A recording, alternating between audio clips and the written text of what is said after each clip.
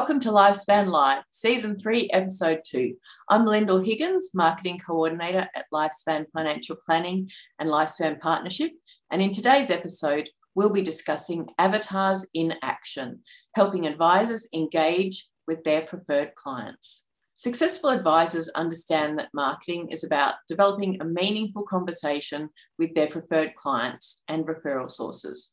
So what makes a conversation meaningful? And how do we make sure we're engaging with your preferred clients and not time wasters? How do you provide them with useful and helpful information instead of just annoying them? The first step is to understand who your ideal or preferred client is, and then to get to know them and understand them. And the better you are able to do this, the better you'll be able to truly engage with them. And developing client personas or avatars can help you with this level of understanding. In today's episode, we're joined by Jenny Pierce, CEO of Genesis Consulting and Avatar Expert. Lifespan advisors may remember Jenny from her fabulous presentation at our national conference early last year. Welcome, Jenny. It's wonderful to have you here today. Hi, Lyndall, and thank you so much for having me on. Now, first up today, some of our listeners may be asking, what is an avatar? And obviously, we're not talking about James Cameron's Blue Creatures. Although that is an epic movie, let's put it that way. We're still waiting on the second one there. But, that's true. Today, talking about avatars or personas, what would you see as the definition, I suppose, of an avatar? Okay, well, if attention is the currency of marketing, we want to make sure that we're gaining the attention of the right people, your ideal clients. So for me, as an advisor, as a practice owner, you would be building your avatar. Your avatar is this characterization of your ideal client. It's the elements that make them up, and you fuse them together to create the ideal characterization of the clients that you most want to do business with. You are right for them and they are right for you. I suppose at the sort of most basic level, developing a client avatar allows you to create content and messaging that will appeal to your preferred clients, and it helps you target or personalize your marketing for different segments of your audience depending on who you're hoping to attract. Yeah, I would suggest that, the way ideally as a consumer, I'm walking in the door and I'm coming to see you for the first time, I want to know that you are the right person for me. So I want to see that the marketing that you're producing, whether it's an external document or whether it's an internal document, whatever it might be, it's reflective of the fact that I'm the right person for you. And I think that by developing and investing and spending time in identifying who those avatars are, helps you build the right strategy, helps you build the right marketing content to attract those people. It's probably one of the most powerful investments you'll ever make in building out your marketing strategy. So it's right at the very beginning before you actually do anything else. You need to invest, because once you invest in developing and building your client avatar, the next thing you do is create your niche. Because that's the service offering. That's the thing that is ideal for someone like me. Yeah. I know that sometimes our advisors come to us saying, I want to develop my website. And that's the first question I ask is who's your ideal client, or who's your preferred client, and why should they be buying from you? So this definitely is the first step in that process of enabling them to be more effective in their marketing and in doing their business. Yeah. And look, I think that, in any marketing strategy, obviously you need to figure out who you are and what services you want to provide first. Yep. Secondly, you want to understand the purpose of your marketing strategy. And thirdly, it's the audience, the people. Yep. And if you've got clarity around that, long time ago, we all figured out that we can't be all things to all people. And I think that, certainly as a profession where, financial services is a little renowned for trying to be that. I think particularly over the last 5 to 10 years, we've seen people narrow that down. And that's purely because they've understood that in digital marketing, avatars have become the mainstay, the linchpin in making it all come together, in making it all work. Looking at understanding, or how you can understand that sort of ideal client that you're looking at targeting, How would you see the process would be in developing those avatars? So traditionally, as marketers, we always based a lot of what we do around the demographics, so obviously age, gender, locality, and usually earning potential or what their current earnings are. Now, whilst that, once upon a time was enough, it no longer is. And certainly, if you were segmenting your client base, you would use some of those principles. But in today's world, we are more reliant on psychographics, and that's because we live in a virtual world. We need to understand behavior. We need to be able to concentrate on the likes, dislikes, the pain points, the challenges. Goals and values have been just as important today as they were in previous times. But again, the way we translate them is a lot more different. So the psychographics, the behaviors matter more now because we need to be able to reflect those, because we don't get to touch people in the same way we did in the past. Yeah. And I think that's the way we build an avatar today is very, very different to the way you would have identified a client in the past. Yeah, it helps you to be more personal to a wider variety of potential clients than if you are sitting in front of every individual client one-on-one. Yeah, I mean, no one person's the same as the other. And I get that we can't have 25,000 avatars. Yeah. And typically most advisors will have 3. Yeah. Larger practices will be, potentially slightly more than that if there's a multi-advisor practice. But, still need the demographics. I'm certainly not throwing the baby out with the bathwater, but we do need those unique traits to be able to build the client persona in the first place, the client avatar in the first place, and make sure that we're using the right attraction techniques to bring them closer to you. Yeah.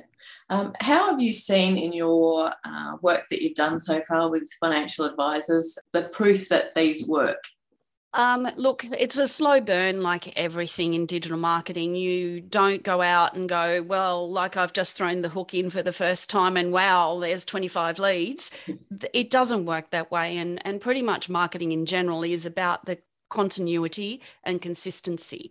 I have seen some incredible results with people that have really developed their branding around their personas. Yeah. And certainly an example of that would be someone like Finacle, that's part of the Lifespan group, where they really kept their mind's eye on who it was they wanted to serve and who was in their best pigeonhole in respect of the niche that they had developed. And that's where, you see that the whole client avatar piece come to life. Yeah. And look, they would be the first to tell you that, it's multi-layered and you can't expect results, as I said, overnight, but it will happen. And it's consistency and, continuity that makes that happen. How would you say that avatars are sort of defined and refined? Defined and refined. I would suggest avatars are defined as a reflection of your community that is best suited to your business. And as I said, you are best suited to them and they are best suited to you. Refinement is certainly an important part of any process in marketing. I would suggest you don't need to refine your avatars monthly or even 6 monthly, but certainly when we do a review with our clients, we do a look back on the year that was. We go, do we need to actually do some refinement on the client avatars? Is there a service offering that you want to bring into your business that perhaps build that niche that we need to refine your avatars into? Yes. So we will do an annual review. Now, sometimes we make no adjustments, but in the global world, this global state of being that we're in right now, it's a little different, and we do need to make some tweaks. And sometimes it's going, okay, we only actually had a female version of that particular avatar. Now we actually want a male version as well, because we're refining our service offering. And how long would you say on average this sort of process would take? I do one-on-ones with people just purely to help them build their avatars now, because I find it's not a task they can do lightly or easily on their own. Mm-hmm. And that's usually because they don't know what they don't know. A lot of advisors have an enormous amount of intelligence on their clients, but they don't realize what it is that they need to bring forward to build those avatars in the first place. So, it is an investment in time. I'm not suggesting it's days, months, or anything like that, but it is an investment in time. And usually, once they've got their first core avatar down, they're able to sort of go away and go, okay, let me build out the next couple and come back to you. Yeah. And then we're able to, do a little bit of legwork just to tweak some things and tease out a bit more information and go from there. Yeah. Well, I suppose in terms of developing the avatar, would you say that it's key to understanding who your ideal or preferred client is before you begin this process? Or does that become clearer as you're working through this process? I would think the second point, usually when people come to me, it would be largely because they're serving a lot of different people and they actually can't identify. They do realize the niche a little more. So often they'll understand their niche. They want to focus in a particular area. So it could be, people that are 35 plus that, to 45, say, in the medical profession, they have a particular niche in that space, but they don't know how to build the client persona. So they'll come to me to help do that. So it's usually in reverse. Yeah. They know it. It's just they don't know how to, tease that intelligence out. So I suppose at the end of the day, a well-developed avatar is going to assist you to engage in those sort of meaningful conversations with your preferred clients more effectively and more confidently. So it sort of makes turning your prospects into clients and clients into raving fans through that sort of know, like, and trust funnel much more effectively and efficiently. Is there anything else, I suppose, that you'd like to add? Look, I think the important thing is that often in the exercise that we take people through, and even if they were to do it themselves, that often you'll find commonalities. So they're often a reflection of yourself. Now, that's not to say they're a carbon copy and that they have the same belief system as you and that their behaviors are identical, but you'll see commonalities. And I think the other point I would raise is that it's what you do next once you've identified your client avatars that's critical. Understanding who they are is one thing and a critical part of the process, as we've mentioned, but it's how you apply it, what you do with the implementation. You need to reflect these people everywhere. It's literally ridiculous to create a website that has pictures, stock images of people that are 20-something when you're dealing with retirees. Yeah. It just is ridiculous. And you'll be stunned at the amount of occasions we see that happen. And I'm sure you would attest to that, Lyndall. Yeah. So it's about application. So don't go halfway, do the work. And once you get over the hump of doing it in the first instance, it's not hard to maintain it. It just isn't. It's because basically it doesn't only impact your marketing, it can impact your whole business by sort of that sort of creation and maintenance of a client-centric practice. Yep. And orients you. Basically, it's used to orient your team around your avatars to make sure everyone's working together to reach the right clients and serve them well.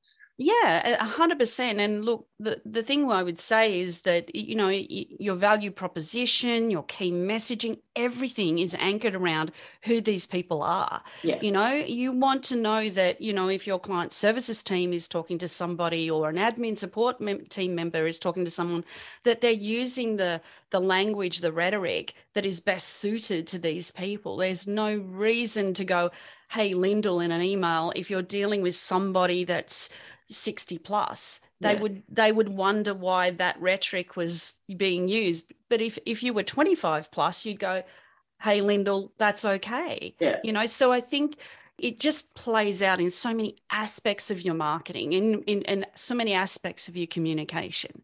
I just want to say a huge thank you for joining us today, Jenny. And I know that you've got a treat for our Lifespan advisors in that you have access to something special for them.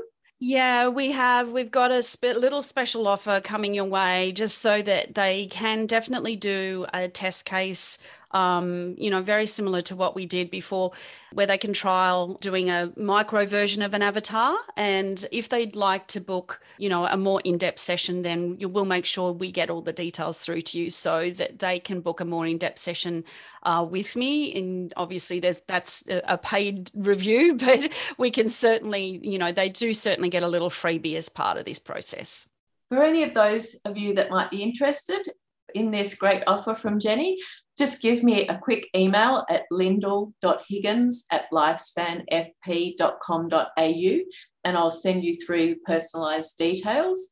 Huge thank you to our guest, Jenny. Thanks, Lyndall. It's been a pleasure. Thank you for having me on. And look forward to having our audience join us for the next edition of Lifespan Live.